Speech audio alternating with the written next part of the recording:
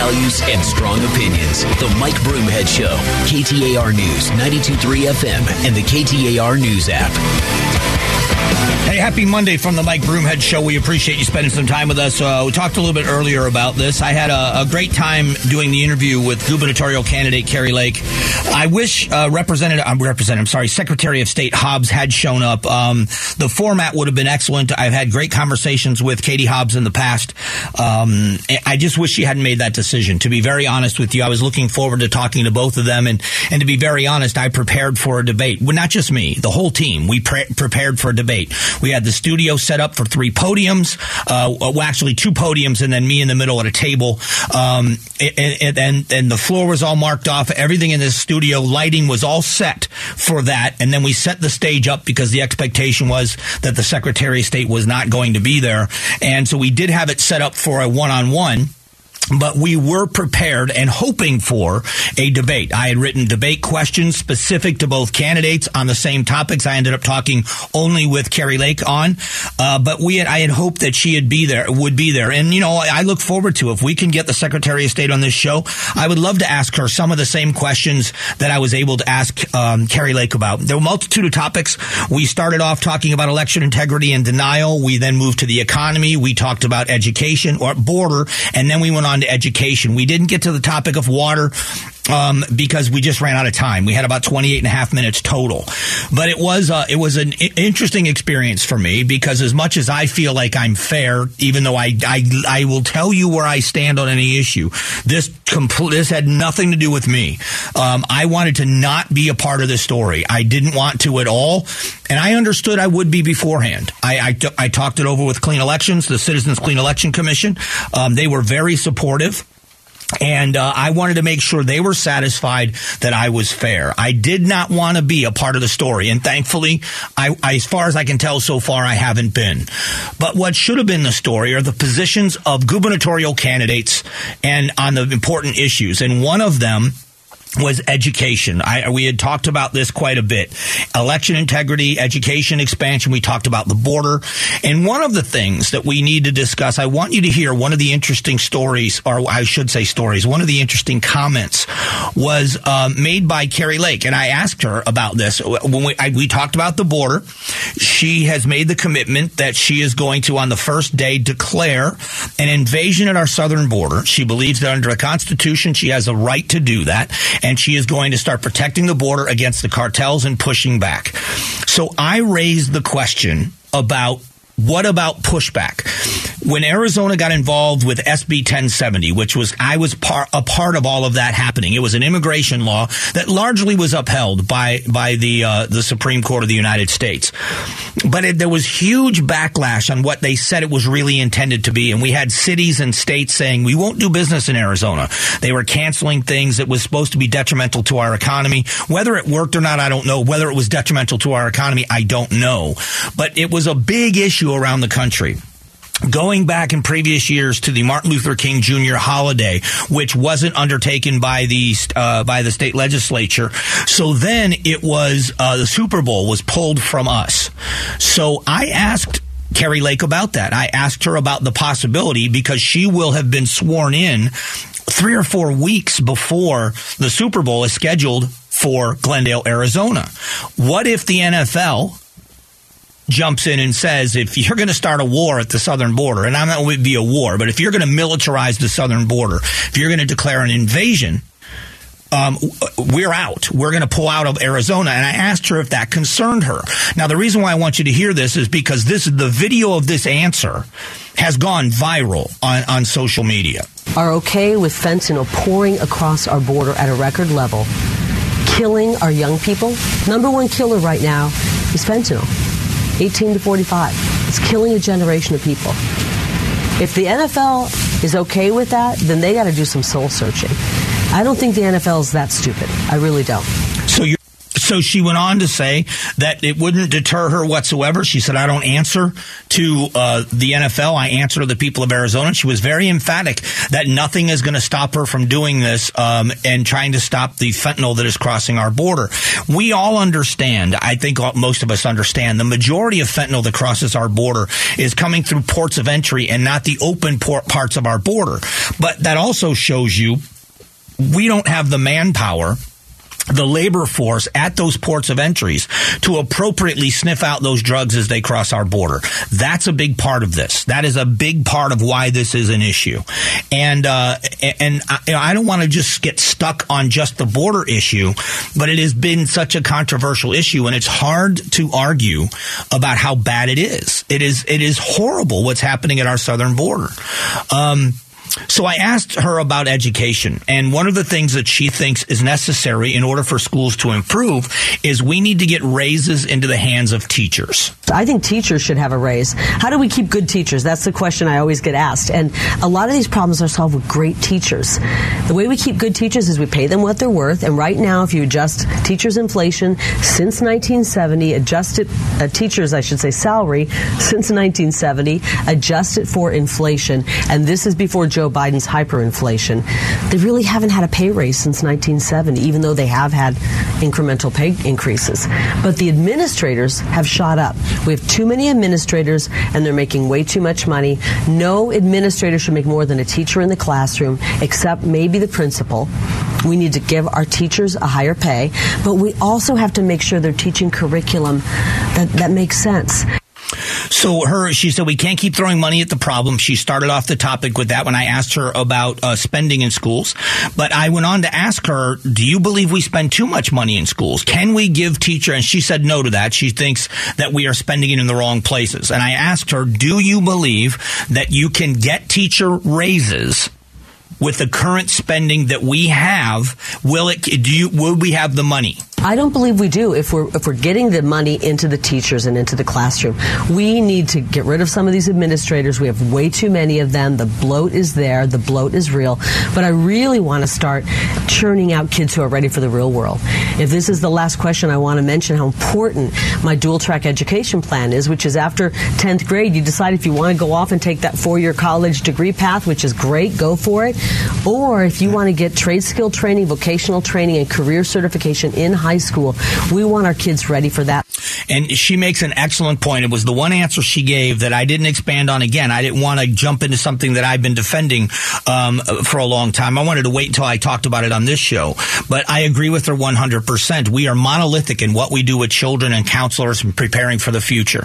If you look at what they do when they have days where kids are preparing for what they're going to do next, it is about filling out Pell Grants, and it's about filling out college paperwork and what you can do to start trying to get scholarship money or grant money or whatever else for college. Rarely do we see, if ever, do we see a child, a student in the 10th grade counseled on the possibility of going to a CTED, a career technical education district, going out there and learning a skill set. So by the time they graduate from high school, they are entering the workforce with a skill set that is absolutely in demand. And it's something we should be looking more at. And it's the one area where she talked about education that I thought to myself while she was saying it, I hope people are listening to this. And, that wasn't my job there, but that was an area that I really agreed with her about in what she was saying. And again, I really wish the Secretary of State had been there. I would love to have heard the Secretary of State expand on what she thinks are the key issues in education and how we get to where we need to go. It's a big decision for voters in Arizona. This is a huge decision. Who will lead us at least for the next 4 years as our chief executive? And I feel bad that Secretary Hobbs wasn't there. We did everything we could to get her there. Coming up in a moment, math scores have dropped in every state during the pandemic. We are going to revisit education next.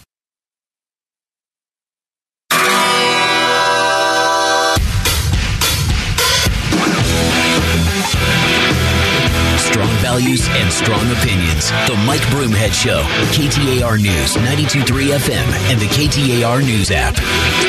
Hey, appreciate you spending some time with the show. Education, obviously a frequent topic here on the show. It was a big topic with our conversation with Carrie Lake about the future of Arizona. And these are the issues. Again, we can continue to go down the road of the slams, the candidates calling each other extremists on abortion, and extremists on other issues. But when you get down to the nuts and bolts of it, the reason why those conversations are important, like the one we had this weekend with Carrie Lake, is because the people of Arizona need to hear what a candidate will do if given the opportunity. This is an open seat. Our governor is termed out, which means this will be a first term for whichever one of these two wins that office. And if you are not in a format where it's a discussion, if it's just a campaign ad, and there's nothing wrong with those things, they're necessary. But a bumper sticker or a radio ad or a television ad only tells part of the story. Even an interview is sometimes difficult unless it's in a format where it is those specific questions. We got 30 minutes. Here we go. I wish it had been a debate. Because when you talk about education, Arizona falls into the same demographic, the same test scores as the rest of the country. Every single state in the union dropped in math scores during the pandemic. And in a digital world that we live in, when we talk about those that are supremely educated, the United States has fallen further and further behind. Instead of being the best educated citizenry in the world, we are not even close. And we're falling further behind. That should worry all of us. All of us. What do we do individually as a state? How do we change that? And it was pretty well laid out by Carrie Lake where she would spend money, where she would want to do things. She talked about the expansion of the ESA program. This one is her position, which I agree with, but I would love to have heard. This is where a debate would have been a better format, where you would have an opportunity to have Carrie Lake say this. With ESA for All, when a parent can say, I don't like what they're teaching at this school, we're moving our child to this school, or we're going to homeschool them. Those schools, our government-run schools, are going to very quickly have to change course and up the curriculum and make for better educated kids. Now we give, at that time, the voters of Arizona should be hearing from Katie Hobbs why she is against ESA expansion. This had nothing to do with me in this event. I wasn't there to agree with Carrie Lake. I pushed her for answers. She said we can't throw money at the problem. I asked her if we spent too much money in education. I wanted to make sure that you could understand exactly where she was coming from and why. And I would have loved to have given Katie Hobbs an opportunity in that format to say to people why she believes ESA expansion is bad for children. I think that it is an amazing leap forward, and other states are going to start to mirror this, because giving the power back to the parents to take those tax dollars to go into whatever school they want. And the funny thing about it is, well, private schools and parochial schools, but if they're performing better, why wouldn't they accept a student that is academically superior and give that child a chance at a much better life? That's what it's all about. What they were doing with the former way the ESA program worked, when it was called the Empowerment Scholarship, what they did with those is a parent with a special needs child, and it varied based on the need of the child, but they were able then to take those education dollars and funnel them anywhere they saw fit that they thought their child would best grow in education. And there were parameters of what you could spend it on, but they got to choose the way a child was educated, where a child was educated, how a child was educated, because they better understand the specific needs of their special needs child. Well, we should say the same thing now. Everything changes. Isn't it interesting how we all embrace technological advancements and changes in things? Now, it's tough for some people. They don't like change. But as a society, we have watched how things have changed over the years and how communications have gotten better, and all of that has really improved our lives. They are fighting to keep education exactly the same as it's always been. Cookie cutter districts with a school board that's set up this way, with a superintendent that's set up this way, and we're going to buy them. And the big technological advances have been, they've gotten away from paper textbooks, and they have gone to sometimes laptops or tablets. The problem with that is not all kids can have the internet at their house or afford it, but they can get the tablets with the textbooks on them. That's been the big technological advancement in schools for the most part. But we're having classrooms the same way. Well, now there's homeschool homeschooling and micro schools and charter schools and private schools and parochial schools. And parents want to say, if my child isn't thriving in your school, I'm going to pull him or her out of that school and put him or her where she thrives or he thrives. And what is wrong? There's nothing wrong with that. Nothing wrong with that. And if we don't do something, why would we expect the results to be any different than they are now? It just isn't going to change. And I really do hope that it does. I hope that we see significant changes, but I don't know how it's going to happen. America sets another record for revenue in tax revenue in the fiscal year of 2022. We're going to talk exactly what that means. All that's coming up here in just one moment.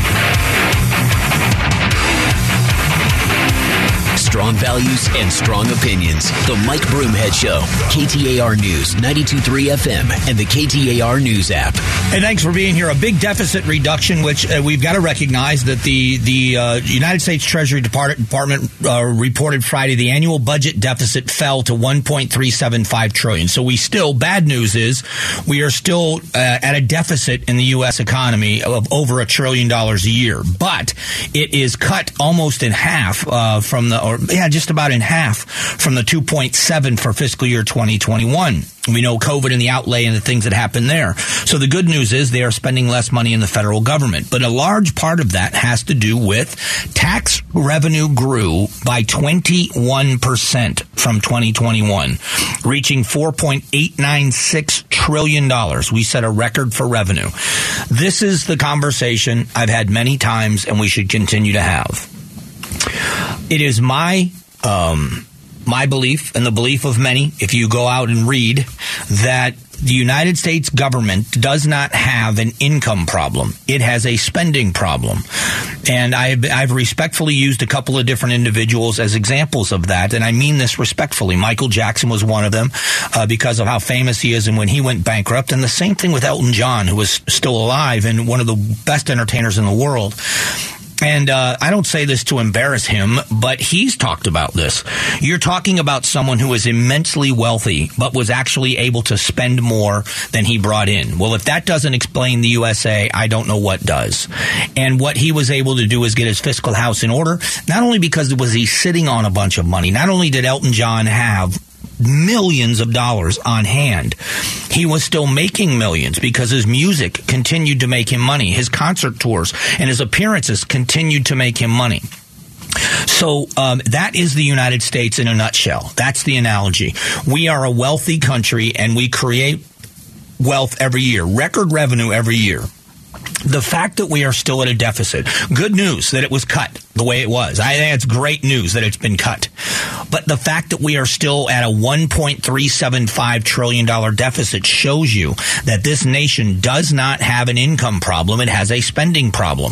Every one of us has gone through it, I would imagine, in our life at one time or another. When you are figuring out that you don't have enough money to pay your bills, it's one of two things. It could be a combination of the two things. But it's either I don't make enough money and I've got to either get a raise from my boss or get a second job, or I spend too much money. I've got to rein in my budget. Now, at times, let's be honest, it's both. Here in America, it's not an income problem. We spend money. We have so much wasteful spending, and no one does anything about it. These pet projects. And I just had a great conversation with someone this weekend that is learning and is an adult that is learning about the system of government and wants to learn about campaigns and wants to learn about candidates and truly is kind of a clean slate when it comes to issues as far as, are you a Democrat, are you a Republican, what are the issues that matter to you? And one of the things they talked about was not understanding. All you see are these attack ads without any specifics, and it's hard to get your arms around what's out there and what's really happening. And the idea that we're going to raise taxes only on the wealthy and then it's okay, that half the country thinks, yeah, as long as we're doing it on the wealthy, getting them to pay their fair share. And that's one of the things we're hearing from the White House right now. The White House is saying that, you know, if the Republicans, this is the best they can come up with, and this is my opinion, in these midterm elections is, yeah, it's bad now, but it's going to be worse if the Republicans take office. They're going to give tax cuts to the rich and they're going to screw over the middle class. And it's always that kind of scare tactic, when the fact of the matter is, if you go back 4 years, when the president talks about good news in the economy right now, you go back just a couple of years, go back to 3 years ago, 4 years ago pre-pandemic, and you look at what the economy was doing. And for that 4-year period, the gasoline was under $4 or under $3 a gallon. This is the part of the undeniable truth that's out there. I am not someone that defends former President Trump. I don't care about Donald Trump. I know that's a horrible thing for a Republican to say. What I mean by that is he can defend himself. I'm talking about what I saw happening in my life and the lives of the people around me. When my kids, who struggle as single moms, were paying less than $3 a gallon for gasoline. When eggs weren't almost $7 a dozen. When the things you absolutely need to feed your family were reasonably priced and people were making more money. I want to go back to that. I want to go back to that. There is no coincidence that in the week the week after this president took office, gas prices began to climb. It isn't a coincidence. You can call it Putin's price hike. You can do all of these things that are true that happened that made the problem worse. But by the time we got to Putin's price hike, gas prices were far in excess of $3, in some places $4 a gallon. It was already climbing and climbing and climbing because of policies. Now, if you agree with the policies, that's fine. But at least acknowledge the fallout. Acknowledge the downside. Acknowledge the unintended consequences or the known consequences. The United States Treasury took in 21% more money. They are setting records, and that's not an anomaly. That has been happening over and over and over again. So if the United States Treasury is setting records with revenue, why are we talking about raising taxes on anyone at a time when everybody is hurting? Well, rich people aren't hurting. They're okay. If their businesses are not making money, if their businesses and their profits are falling, they're hurting. Well, the oil companies are making record profits. The oil companies are being run out of business. I'm not here to defend one company over another. I'm here to talk about overall, as a society, who we are. And if you're going to live in a world that says, I just want rich people to pay more money, even if it doesn't benefit me at all, I just want to see them, then you are a punish the rich person. I've never been that way. Never. There are greedy rich people out there. There's no doubt about it. There are Ebenezer Scrooges everywhere. But there are greedy people that are poor as well. There are people that are robbing the welfare system. There are people out there that are stealing from each other. There are people out there that are doing the wrong thing that don't make a lot of money. Just like I have friends who don't have a lot of money that would give you the shirt off their back. Friends that lost everything in Hurricane Ian that are still out there trying to help each other survive, even though they don't have much for themselves. Just like there are wealthy people. And I wish you could experience what I've experienced when it comes to that. What I've witnessed, not experienced, but I've witnessed. Where there are people here that realize that they have benefited greatly when it comes to wealth. That these are people that are supremely wealthy people. And they have decided on two things. Number one, I'm going to spend my later years in life giving my money away. And empowering people and making people's lives better. And the other thing is that I'm going to use whatever lessons I've learned in my time in business, and I'm going to pass that on as an entrepreneur to young entrepreneurs so that maybe they don't make the same mistakes I made, that they can gain their wealth faster, that they can grow faster. And I've seen it happen so many times. The idea that people in working class neighborhoods are more compassionate and benevolent than people in Paradise Valley or North Scottsdale just isn't true.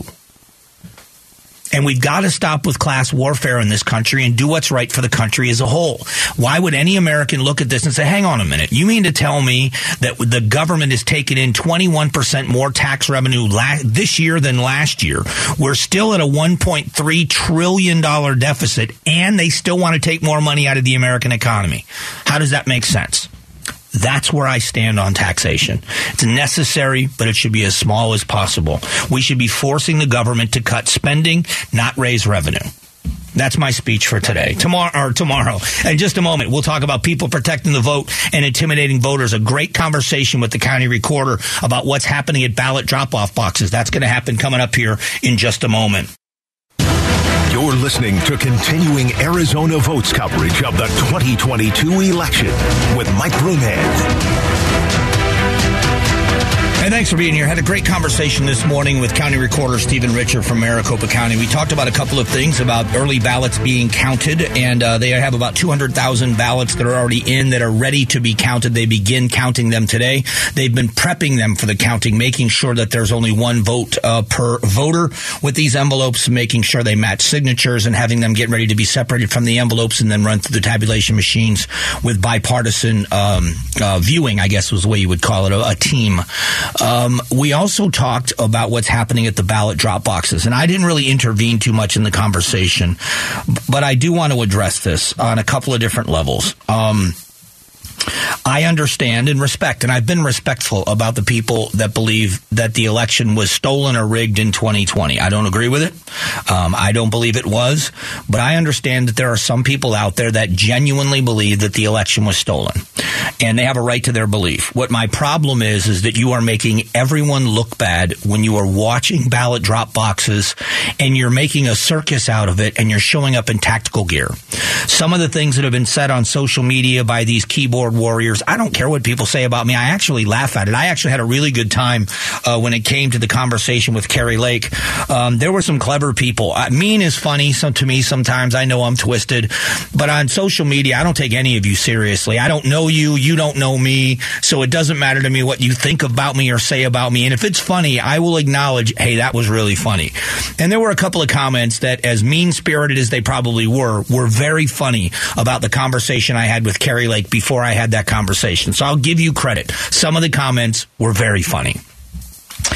But what's being said about members of the media that are reporting on these ballot drop box locations and the watchers, threats, outright threats toward people that probably are meant as nothing more than just idiots online that have no self-control because they are anonymous. There's nothing more cowardly than that. It makes me crazy. I know what a hero looks like. I've seen them. I know what it looks like to watch somebody in a uniform with a badge on that cannot speak their mind. Somebody that is bound by law and by their own oath that if you are in trouble, they will defend you, that they will run into a dangerous situation to save you, whether they know you or they don't know you, or they agree with you or they don't agree with you. That's their job, and they do it quietly, and they do it without reservation. You don't see them going online and telling everybody what they're going to do to criminals. We don't have smack talk between law enforcement or the military and the criminals in our society or the enemy across the battlefield. But the people that are doing this are just keyboard warriors. And I'm not saying this to be inflammatory. I want them to stop. I'm somebody that didn't agree that the election was stolen. But you are feeding into the crazy narrative, the narrative of people on the opposite side of this that don't believe that the election was stolen, or that do believe, the ones that don't believe it was stolen. The narrative about the ones that do is that they're all just like you're portraying yourself to be on social media. You're looking for a civil war. You're out there in tactical gear, bandanas over your faces, intimidating voters, following people, taking pictures of license plates. Come on. You are making everybody that believes the election was stolen look like you. That's my first problem with it. My second problem with it is, here we go again. Today in St. Louis, we've got another school shooting. A 20-year-old young man murdered some people at a school. I am one of the biggest Second Amendment advocates you're ever going to hear on the radio, and I'm defending the Second Amendment all the time about how we get guns out of the hands of people that shouldn't have them instead of going after legal gun owners. And then you got people walking around ballot drop boxes. What do you need tactical gear for? If that isn't a form of intimidation, I don't know what is. It's buffoonery is what it is. Just knock it off. You're going to sit out there in a lawn chair and a pizza and make a fool of yourself and take pictures when there's already live streaming video at all the ballot box drop box locations, the two of them that there are. That's your business. It's your right. And I don't want to take that right away from you. No one should. You got a First Amendment right, express yourself, whether I agree with it or disagree with it. But when you start showing up in tactical gear, when it's nothing more than intimidation, you're going to flex your muscle and tell everybody how tough you are. Oh my gosh. It's infuriating because we're better than this. We all are better than this on every side of this argument. You've got reasonable people on both sides of this issue. And and it's an uphill battle for anybody that believes the election was stolen. It's an uphill battle for them to tell the world they're reasonable. And there are reasons in their mind that they believe it was stolen. It's an uphill battle. And you're making it harder. Now, I'm not one of them. You're not doing this to me. I've been very vocal on where I stand on the 2020 election. But I know a lot of very good, very reasonable, respectable, respectful people that believe the 2020 election was stolen or at least was tampered with. And they are all being categorized as people like you're portraying yourself to be. Tactical gear, Civil War ready patriots that want to fight. And what you're doing is perpetuating that days before an election when people in your political party are razor thin margins of error in winning an election. And that's the image that you're portraying. And they're going to connect them to the candidates to you. And you should think about it. You just should think about it. And I hope people do. It makes me angry. I think you can tell that. We're going to talk about the border just after 11. Conversation with Kari Lake, but also the state of Arizona suing the federal government. Next.